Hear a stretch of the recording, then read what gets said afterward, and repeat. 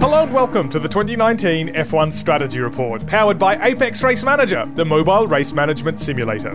My name's Michael Laminato, and this is round 4, the Azerbaijan Grand Prix. Ferrari was the favourite heading into the 4th edition of the Baku street race. It was favourite heading into qualifying as well, yet Mercedes locked out the front row and recorded a record-breaking 4th 1-2 finish to open the season. But the German marque had to work for its win, and despite the same old result, had it not been for a few key events, the Azerbaijan weekend could have ended very differently. So to help dissect how it all went so wrong for Ferrari in a tense Azerbaijan Grand Prix, I'm joined by Autosport Grand Prix editor and host of the Autosport podcast, Ed Straw. Ed, how are you doing? Yeah, great. Yeah, thanks very much for having me on. Looking forward to digging into the details of the race. It's the commentator's curse, I suppose. So many people expected Azerbaijan to be pretty much a race of crashes and safety cars after the last 2 Grand Prix were pretty much that. It's not what we got this time around, and I think it's interesting that we might point to the fact that the lack of practice time may well have contributed to this. Ordinarily, we say a lack of practice time usually creates really chaotic and unpredictable racing. Is this the first case in Formula One in recent times anyway, where a lack of practice could well have contributed to a fairly tense but not particularly dramatic race? Potentially, yeah. It meant that teams weren't so sure what they could do with the tyres, how they would perform. The long running on Friday afternoon wasn't really worthy of the name. Some teams were doing very short long runs, so they didn't really get on top of how the softs were going to behave, how the mediums were going to behave. They were relying a little bit more on historic data and also what they did on those short runs. So yeah, it created perhaps a little bit more caution, shall we say, where nobody really knew what they were getting into, and whether that played a part in the lack of chaos, it's hard to say, because of course the first Baku race in 2016 was lambasted by everyone for being very, very dull. So sometimes you get, what's the saying they have in the States? It's that cautions breed cautions, isn't it? And sometimes if you don't get that initial incident that starts to get people out of sequence and bunch people up, you don't get that cascade effect, as it were. And we'll actually touch on that a little bit later, because the virtual safety car kind of hinted at that and does sort of explain how previous races had that caution breeds caution effect. But let's sort of start back with why this race became such a difficult one to judge for so many teams. Yes, there was a lack of practice time, but this track is quite unusual as well to sort of wrap your head around in terms of car setup. We saw in that limited practice time, particularly between Friday and then into Saturday, teams really trying to adjust and fine-tune the downforce levels, because it's really such a difficult thing to do here, given that it's kind of a super speedway crossed with a traditional street circuit, which is not something we have in Formula One. Yeah, exactly. It is an unusual one. You've got that 2-kilometre drag from the last real corner all the way down to the first corner, which is obviously a nightmare for tyre temperature. So you arrive at turn 1 without the heat in the tyres. It's interesting that the circuit for the past few years was very much a low drag circuit. So low downforce, and it still is, but the balance seems to have shifted a little bit. And we saw Ferrari initially going quite well, running a little bit more wing, a little bit more rear wing than perhaps some of the others, and that seemed to work really well. We saw them trading off perhaps some of that big straight line advantage in order to be quick in the middle sector, and they were really quick in the middle sector on Friday, although the balance changed as it went on. We saw Renault struggling because they just didn't bring enough wing with them.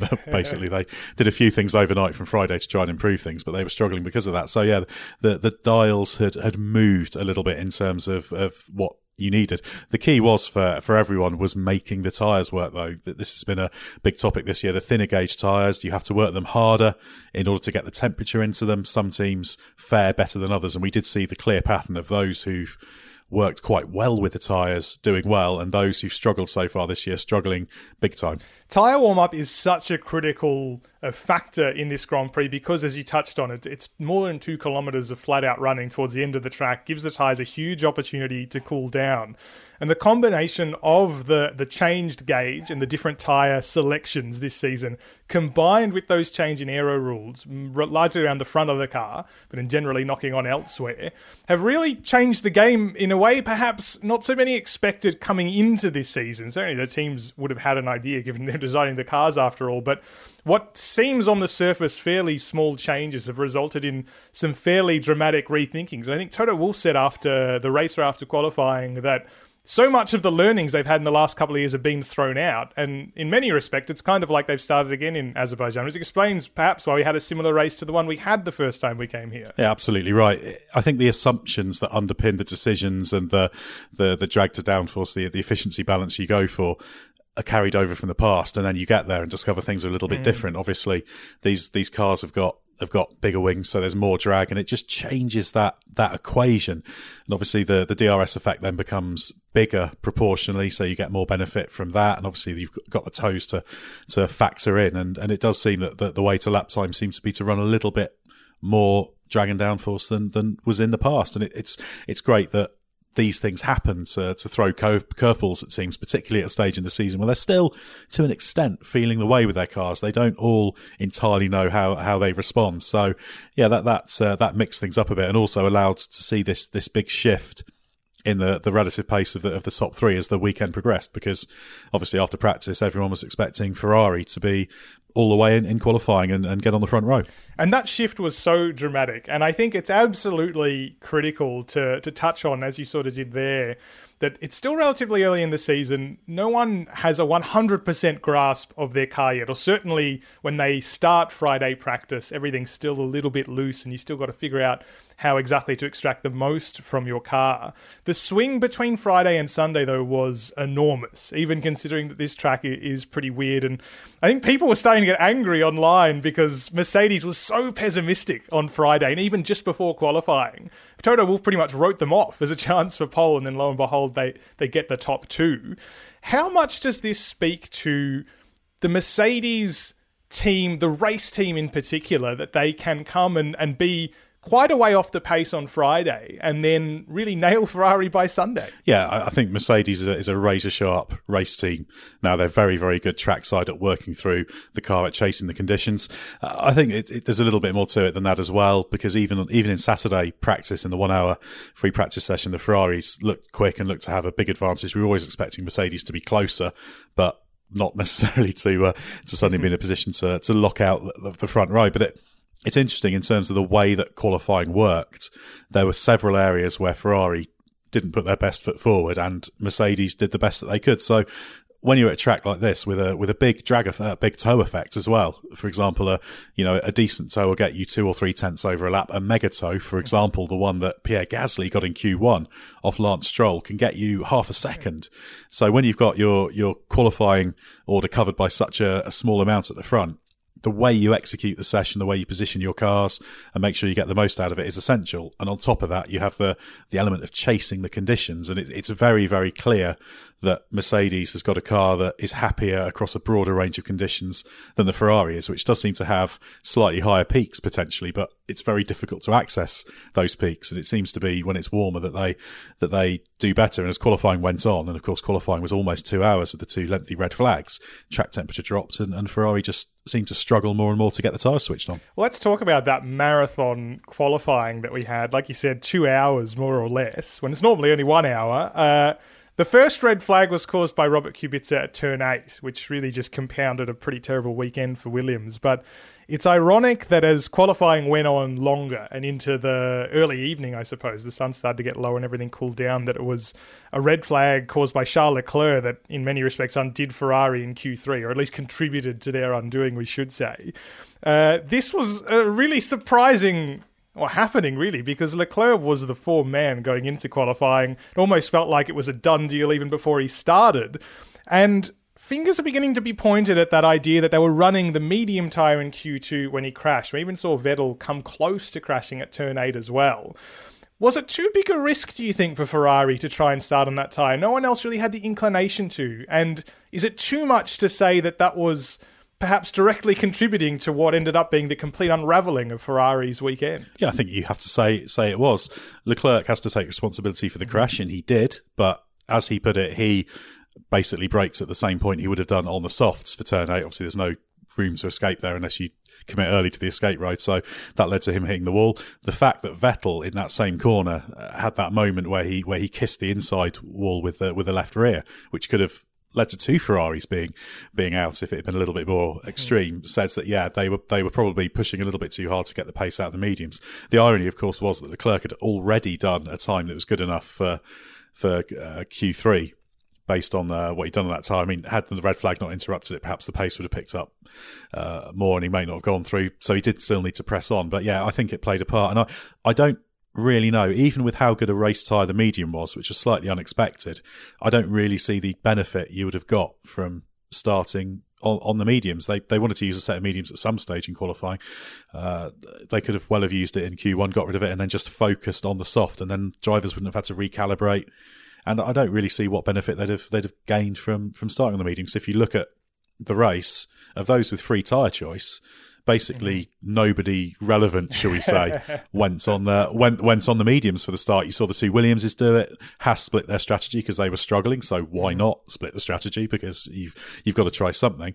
But we didn't see many people who had free choice go for it. So yeah, I that puzzled a lot of people in the paddock. And even though the medium was a good race tyre, I don't think it would really have helped to have started on it. So yeah, it wasn't good from Ferrari, but ultimately, on another day, Leclerc doesn't crash. They both get through, and maybe we say, well, that's all right. You know, maybe it would have played out for them. It is a strange decision for those reasons, but in some senses, Ferrari's sort of damned if you do and damned if you don't, in a sense, because I mean they're trying to do something different to Mercedes in an effort to beat a car that's similar pace. But then, I suppose you can ask, if they're so confident about their own pace after practice, and in other situations throughout this season, why do they feel a need to take these kind of risks that ultimately cost them so dearly? Yeah, it's strange. We have seen them at times strategically do things that are a little bit different, almost for the sake of it, sometimes, shall we say. We've seen on occasions they've, in races, attacked cars ahead that are much quicker, that they can't really do anything about, and in doing so put themselves in harm's way to cars behind. We've seen that with Verstappen a few times recently. I think if you look at it, the Ferrari was quick, and even though that practice advantage wasn't there in qualifying, with a good tow, that makes all the difference. So both cars were firmly in the fight for pole position, and had they had pole and front row and started on the softs, they could have controlled the race. We saw from Vettel how good the race pace was there. He was very much up there with the Mercedes, certainly once they were on the mediums. So clearly Ferrari weren't that happy on the softs, maybe not that confident, but that's all the more reason perhaps to start on it, get rid of it a little bit earlier, and then go through on the mediums. Because as we saw in the race, Leclerc, obviously with the disadvantage of starting ninth, didn't really make the starting on medium strategy work, even though it did put him in an interesting position at some stages in the race. So yeah, I just think Ferrari just need to play it sharper, and of course we saw that as well in Q3 when Mercedes pulled over both cars, having gone out the pits to do what were notionally practice starts. Of course, they were nothing of the sort. It was a dummy. And then Vettel had to go past and a few others. And then Vettel thought, all right, well, I haven't got tow. But they were in this position where Ferrari had to work so hard on the outlap to wet the tyres that Vettel thought, well, if I just back off and wait for someone and we all start messing about, nobody wanting to go first, he just started the lap with no tyre temperatures. So, yeah, that put Ferrari in a difficult position. Vettel ended up qualifying with no tow, and that effectively eliminated any chance you have of getting on the front row. And it was definitely on, because neither Mercedes driver did a great lap really in qualifying. Bottas strung together a decent one, but it wasn't perfect. And in fact, Hamilton, after a poor first sector, had basically got back ahead of Bottas by the last corner, but Hamilton got a bit out of shape and lost a load of time in the last corner and on the drag to the line. So it was all to play for, but I think this was a session that was there for those who executed qualifying really well. Sometimes you have sessions, in fact, most of the sessions, you have a car pace, you know what it is, and you do the job. And we saw that in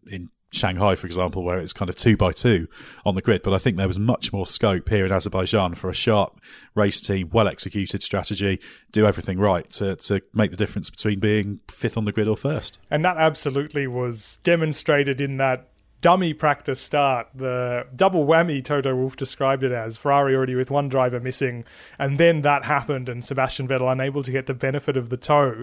As a little bit of an aside, because that was it was quite clever, I suppose, really, wasn't it? And I seem to remember, I think it was in MotoGP, Jorge Lorenzo used to hate when people would follow him out because he had that consistency and people would get the tow on certain tracks and that would happen. Do you think, I mean, we don't have so many circuits in Formula One where the toe's a huge factor. Maybe we might have a little bit more towards that direction now that these cars are more draggy and there's slightly more benefit. But I suppose Austria coming up is one of them. There are a couple of others. Monza is always a famous one. Is there going to be more playing around in Q3 in these final runs, do you think? Is there more scope now for teams trying to mess with each other's heads? Well, definitely, because, Monza's going to be the really extreme one. We get there and everybody's going to have in their mind what Mercedes did. So it's going to turn into this great battle. And of course, we saw in Shanghai, when you run the clock down, how much of a risk it can be. And if you start getting people looking at each other and tripping over each other and getting in the way and not wanting to go, you can cause some problems. And that, I guess, is why Vettel decided just to crack on with things. And in fact, we also saw as an aside Verstappen, because he only had one set of softs, having had to use two sets of softs in Q1 after a lock-up and then having to go again. But they decided at Red Bull, rather than putting him out in the final flurry, because he only had one run, they put him out off sequence, kind of between the two orthodox runs. So he had a clear track and was able just to go out, make sure he got the car where it should have been on the grid, sacrifice the chance of a mega toe and doing something more special. But just keeping it simple, shall we say, which is probably quite a good decision in that perspective. But yeah, I think we will see this chaos, and people will remember that trick. I don't know whether people will be calling for, look, let's not allow practice starts in qualifying to stop people doing that. But then again, there's nothing to stop you going out and just backing off, because we saw Giovinazzi and Norris, if memory serves, who were actually ahead of Vettel. They both almost backed off to a stop on that outlap, and Vettel had to go past them. So yeah, fun and games, isn't it? It's great, isn't it? Because we talk about how annoying it is that all the cars line up in pace order. So when you have all these variables and things where you might call racing savvy come into it in qualifying, it'll mix up grids, and it just makes it more interesting. And sometimes it does pay to know all of the articles in the regulations and exactly where you can pull things and where you can't. It'll be interesting to watch that over the course of the season. We get to the race, though, and Mercedes had the opportunity to break the record, 4 consecutive 1-2 finishes to start the season, which ultimately did come to pass. Almost was undone for Valtteri Bottas, though, at the start. Some really fair racing between Lewis Hamilton and Valtteri Bottas for the first couple of turns. And then Bottas was able to control the pace from there. But it wasn't long after the start that teams started to realise that the soft tyre they'd started on, which, as you sort of said before, almost all of them chose to start on, even those with free tyre choice, was nowhere near as good as they thought it would have been. The conditions were a little bit different in the race. The race started earlier than in qualifying, was a little bit warmer. Track temperatures were also a little bit warmer. But this really speaks to that idea that there was not very much long-run practice time. No one really had a great grasp on the tyres. And suddenly, within 5 laps, the question of what kind of race this was going to be was already being asked. Yeah, exactly. And I think the track temperatures played a part in it. Obviously, you've got heavy cars at the start, so you always work those tyres fairly hard. And of course, those at the front had qualified in Q2 on the tyres they started on as well. So yeah, there's a little bit of accelerated use in that. So yeah, we had some people encountering graining, and of course, graining, even if you clear it, will accelerate the degradation as well.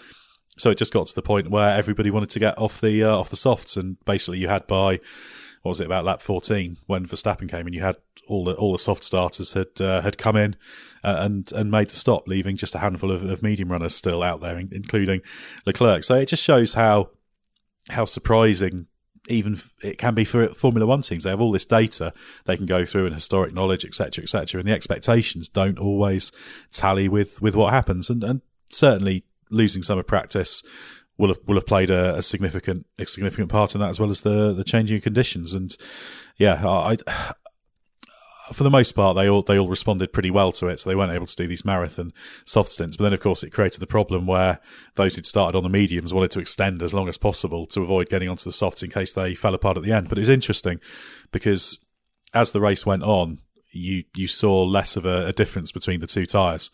And in fact, some of the people that stopped later or put on extra sets, they didn't have prodigious pace, relatively speaking. So the conditions kind of stabilised as the race went on. It even seemed to shock Pirelli, who before the race had suggested either of the tyres could do about 25 laps. It'd be an easy one-stop, bang in the middle, which is not so unusual for street circuits where there's not a lot of high speed corners to really wear down the tyres.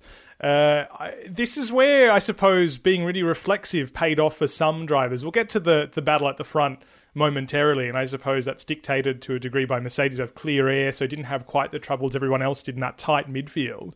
But Daniel Kvyat was the first one to move on lap 5, and that did start to pay dividends. It jumped him a couple of places in the midfield and was on for points part of the way through the race until... Well, Baku did deliver something extremely unusual, didn't it? The way Daniel Kvyat was retired from the race by Daniel Ricciardo in a really unusual coming together. But that was an example there of where being quick to think, and Kimi Räikkönen delivered on this, he stopped only one lap later, did start to pay off in that really tight midfield battle. Yeah, very much so. If you came in early, you made big gains. And in fact, Räikkönen's a great example because you can compare him with teammate Giovinazzi. Actually, Giovinazzi was pretty quick this weekend. He was quicker than Räikkönen overall. He made Q3, but he had a big penalty. And again, he's come out of the weekend with no points. But had things been different, he'd certainly had the pace to score the points. But he stopped only one lap after Räikkönen. But having been several places ahead of him in the first stint, suddenly he was behind and mired in traffic. And that made the difference between Räikkönen being able to be 10th and Giovinazzi being 12th. So yeah, the quicker you came in almost, the better off you were. So yeah, you had to react. And obviously it's easier to react when you're lower down the order, shall we say, because ostensibly you've got less to lose. But yeah, the Toro Rosso, Kvyat seemed to be struggling with the pace, so it made sense for them to come in, but that put him in a good position.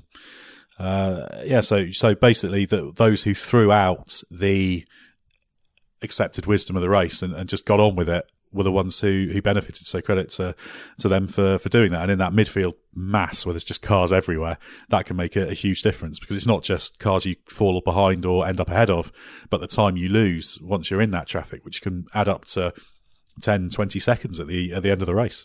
Which is exactly what befell Alex Albon in this race. It looked like he was actually doing quite well in that first stint, but he got stuck behind. I think it was Daniel Ricciardo early, and then even Romain Grosjean. And you never want to be stuck behind a Haas at this point in the season, considering how poor that race face is. He didn't stop until lap 12 on those new softs, and that really cost him. He ended up missing out on a point, only by one position, but of course there were some retirements ahead of him that sort of ameliorated that result. But if we look towards that fight up the front, it took until lap 11 for those stops really to come when Sebastian Vettel made that call. In part triggered, though, because this is where the intrigue with Charles Leclerc's strategy started to play in, because he was flying. He was doing so well in that early stint, as all the medium runners were. Even Pierre Gasly, who was starting from the pit lane, technically starting from the pit lane 3 times, considering how many penalties he's earned, was flying at that point as well at a similar rate. And for a little bit there, because no one really knew what kind of race this was, it really threw strategy out the window a little bit. This could have run into 2 stops for all we knew at that point. Yeah, there was that possibility. So it was interesting to see which way it went. I mean, in the case of, shall we say, Leclerc, the logical thing on the mediums was to get out, make the use of that pace, come through, and obviously he cleared up to Verstappen very quickly by lap 9. I think he got himself up into 4th place, and then basically forced the pit stops ahead, because Vettel's pace compared to Leclerc was so bad that they realised they had to bring him in, because just the time loss was so massive. And then that triggered the Mercedes drivers pitting on the next 2 laps, leader Bottas and then Hamilton.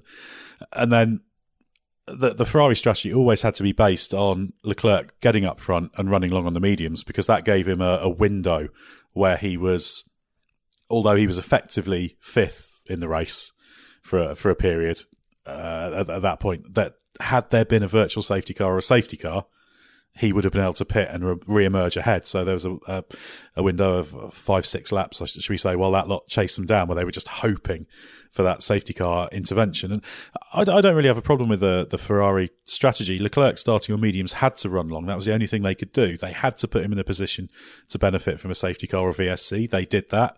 He executed that, and they had to extend that stint as long as they could. There wasn't really anything else they could do. And we saw that once he did get fresh rubber on, the pace was nothing extraordinary. Okay, the race situation meant that he didn't really need to attack, so they were a little bit cautious.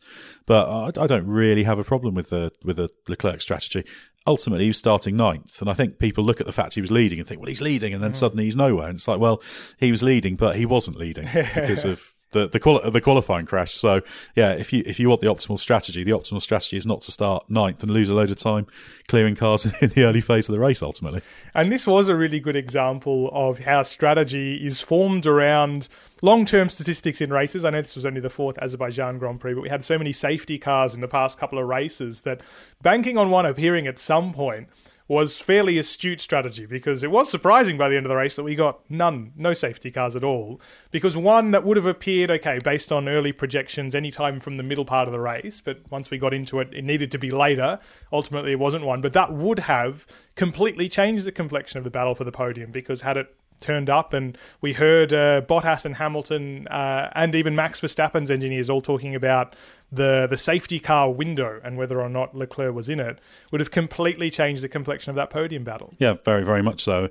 You have a safety car early-ish in the second stint for those on the conventional strategy, and yep, Leclerc stays ahead, and then later on there would have been opportunities for people to have pitted and put on fresh rubber and then been able to attack from there. I think we heard when the virtual safety car did come out later on for Pierre Gasly's retirement, I think Verstappen was told, if you see the safety car, you pit, because he could have come in, put on fresh rubber. But the virtual safety car, which mitigates the time loss, but there is a time loss compared to the safety car, about 9 seconds, I think was the estimate. So the virtual safety car, it wasn't worth him pitting in. Actually, I would argue that the VSC, when it did come, actually compromised the race, because it was actually boiling up quite nicely, because not only did we have Hamilton closing on Bottas, Vettel in that second stint on mediums was strong on pace, and he was starting to come back. Verstappen was absolutely flying and getting into contention. So the top four were closing up, and the VSC actually took the wind out of the sails. They had to back off Verstappen because they were concerned it was a drive shaft failure that Gasly had. So they were concerned that they might have a repeat. So they turned the engine down a little bit and told him to be a little bit cautious. So his push was kind of cooled off. And I should interrupt myself to say that the Red Bull pace was so good. I had a look at a few stints from lap 16 to 39. So that's when the leaders are on their mediums. Verstappen's done his pit stop. Verstappen was 0.3 of a second faster than anyone for 24 laps. So he was closing on those ones. And just to back up that Red Bull race pace, Gasly, who started on the mediums from the pit lane, once he got into clear air early on, you could compare his pace to that of Leclerc because they have the same tyres. And from lap 12 to lap 33, Gasly was 0.179 seconds on average a lap faster than Gasly. So the Red Bull had really, really good race pace. And actually, go all the way back to that Q1 mistake from Verstappen. Had Verstappen not had that problem, and maybe he could have got a tow in Q3, maybe he could have started a little bit higher up. Had he been able to somehow get track position and then hold off the quicker cars and break the tow, he actually had the pace to potentially have won this race. So yeah. And coming back to the safety car, I think we'd have been better off without it, because then Verstappen would have kept pushing on.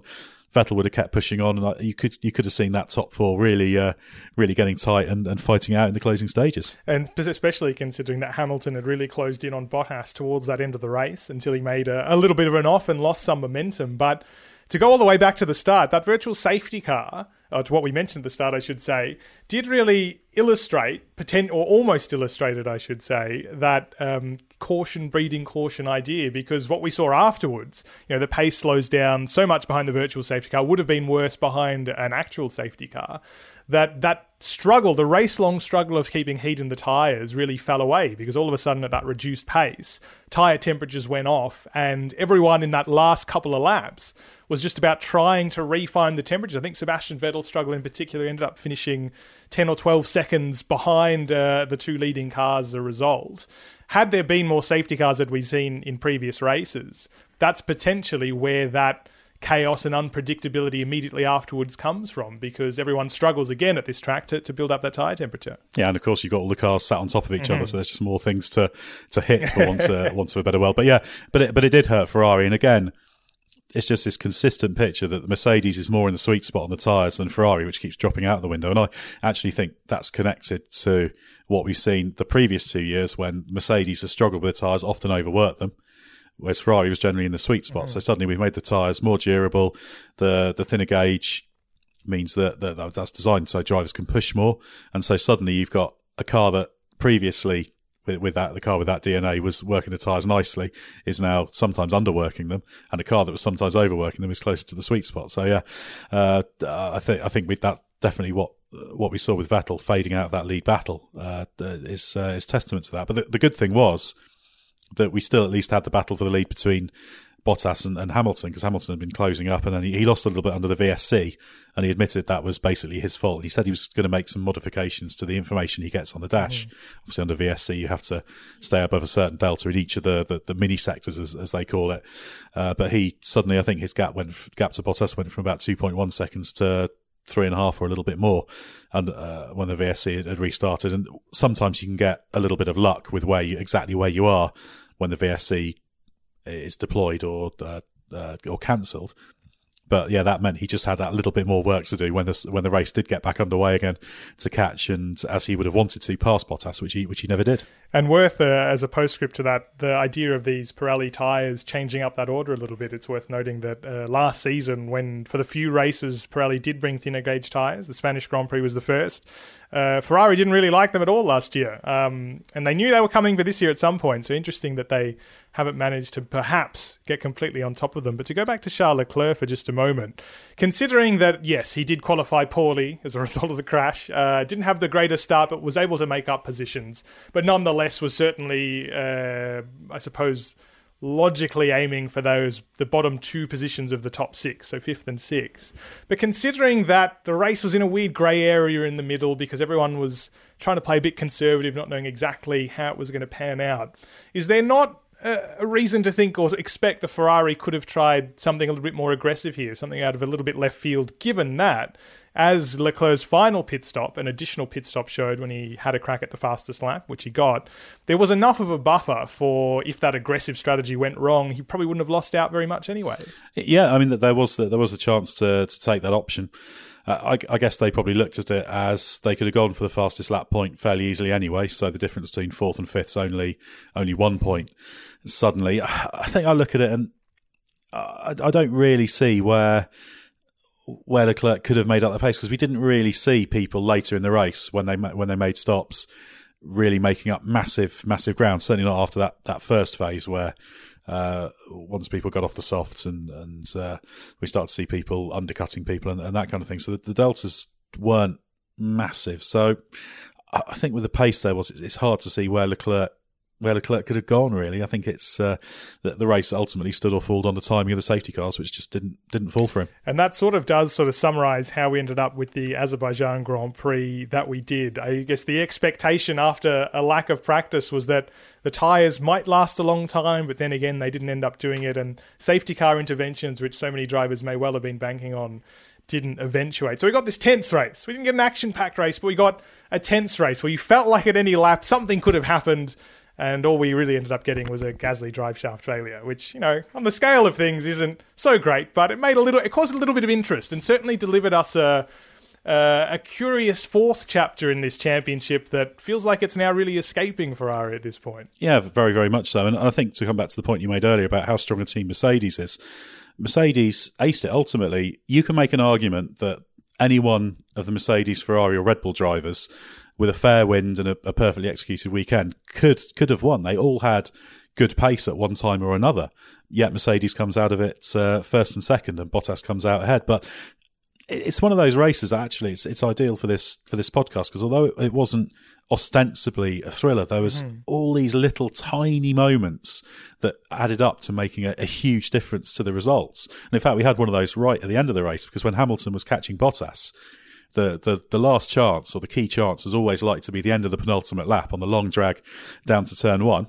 So there's Hamilton, a second behind Bottas under a bit of pressure, and then suddenly there's George Russell giving Bottas that slipstream and giving Bottas the DRS. So suddenly that gap goes from a second to 1.5 seconds advantage for Bottas by the first corner, and suddenly you're there. And it's just all these tiny things, because you could argue, let's say with George Russell, had he not had the drain impact that we saw on Friday that led to FP1 being abandoned, would he have been a little bit further up the road because he'd been a bit more on top of the car and not been exactly there? Would he have been further back? So this confluence of so many different factors made the selection as to who was going to win. In the end, it was Valtteri Bottas, but it could easily have been Vettel, Leclerc, Hamilton, and Verstappen. I think the Red Bulls would have probably struggled to retain track position if they got it, but the prodigious pace showed that if they got it and a tiny break, they could have held on to it. And Gasly, who's actually now more on top of the Red Bull, had he not had 370 pit lane start penalties, the first of which he got on Friday for missing the weighbridge, which was his own fault ultimately. Maybe he could have been in contention. So a race of what ifs, and even if all these things we hoped for didn't eventuate, it's fascinating to think what would have happened if any one of these dozens of sliding door moments had been that little bit different. Yeah, it was chaos theory. We didn't get chaos on track, but I suppose chaos theory in action. And finally, Ed, we head to the Spanish Grand Prix next, which of course was the location of pre-season testing. The spectre of pre-season testing has really hung over the first 4 races in the sense that the expectation has been that Ferrari's car is quick, if not the quickest car, but for a variety of reasons, and maybe the most significant, as we saw in Baku, was that Mercedes is just so on it as a racing team that it's really difficult to pull one over them. If in Spain, is Spain the test, I suppose, is the real question here. If we get to the Spanish Grand Prix and we see again Mercedes pretty much cinching it one way or another, is this now the time where we start to consider, actually, this is just another Mercedes dominant year? Well, it's getting that way, isn't it? And Ferrari has to hit the ground running in Spain and show the pace that it's got. And I'm not sure they know exactly how to get the best out of the tyres. Obviously, the way you work the tyres is related to all sorts of things. It's not just a function of how much downforce you have. It's also a function of your suspension geometries, the way you load up the tyres, etc. So, yeah, if Mercedes go to Spain and win, then it's a crushing situation, isn't it? The interesting thing is, again, Bahrain, Ferrari should have had a 1-2. That would have changed the complexion of things. So we saw in Bahrain, the peak of the car, strong performance, and we saw hints of it in Baku. They could have won in Baku with a fair wind as well. So that would change things if it was 2 races apiece. But yeah, Ferrari have got to go back to Barcelona.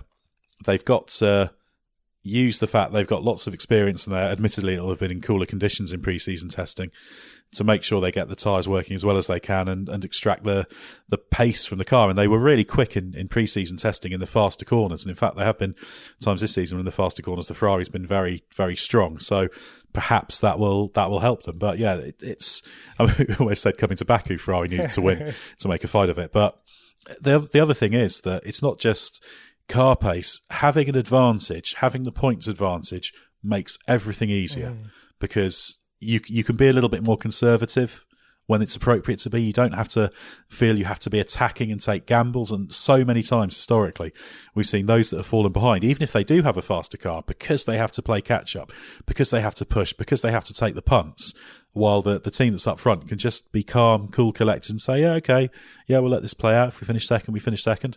They don't have to overreach. And yeah, history shows that having that advantage is a great position to be in, even if you don't have the pace. So yeah, Ferrari needs to get to Spain and to deliver and show that they've got on top of understanding how to get the best from the tyres. Otherwise, they're just going to disappear in the rearview mirror. It's a very interesting season I think we've got in our hands. The question is perhaps how long it remains interesting. I hope it remains interesting for as long as possible, as I think everybody does. The Azerbaijan Grand Prix, a small microcosm of that. It was interesting, at least, at the end of the race. It was a pleasure to look back on it with you, Ed. No, thanks very much. It's been interesting to have a look at. Like I say, it's great to get your teeth into these races that don't look like they're quite as interesting, but there's actually so much detail in there to really get into and think, well, what if? That was Autosport Grand Prix editor Ed Straw. You can hear more of Ed on the Autosport podcast at autosport.com/podcast. The Strategy Report is a Beer Mogul podcast powered by Apex Race Manager, the mobile race management simulator. You can download the 2019 edition of Apex Race Manager for free on iOS and Android devices. And you can also stay up to date with the Strategy Report by finding us on Facebook and on Twitter. My name's Michael Laminato. You can look me up at Michael Laminato on Twitter, and I'll catch you in 2 weeks' time for an analysis of the Spanish Grand Prix.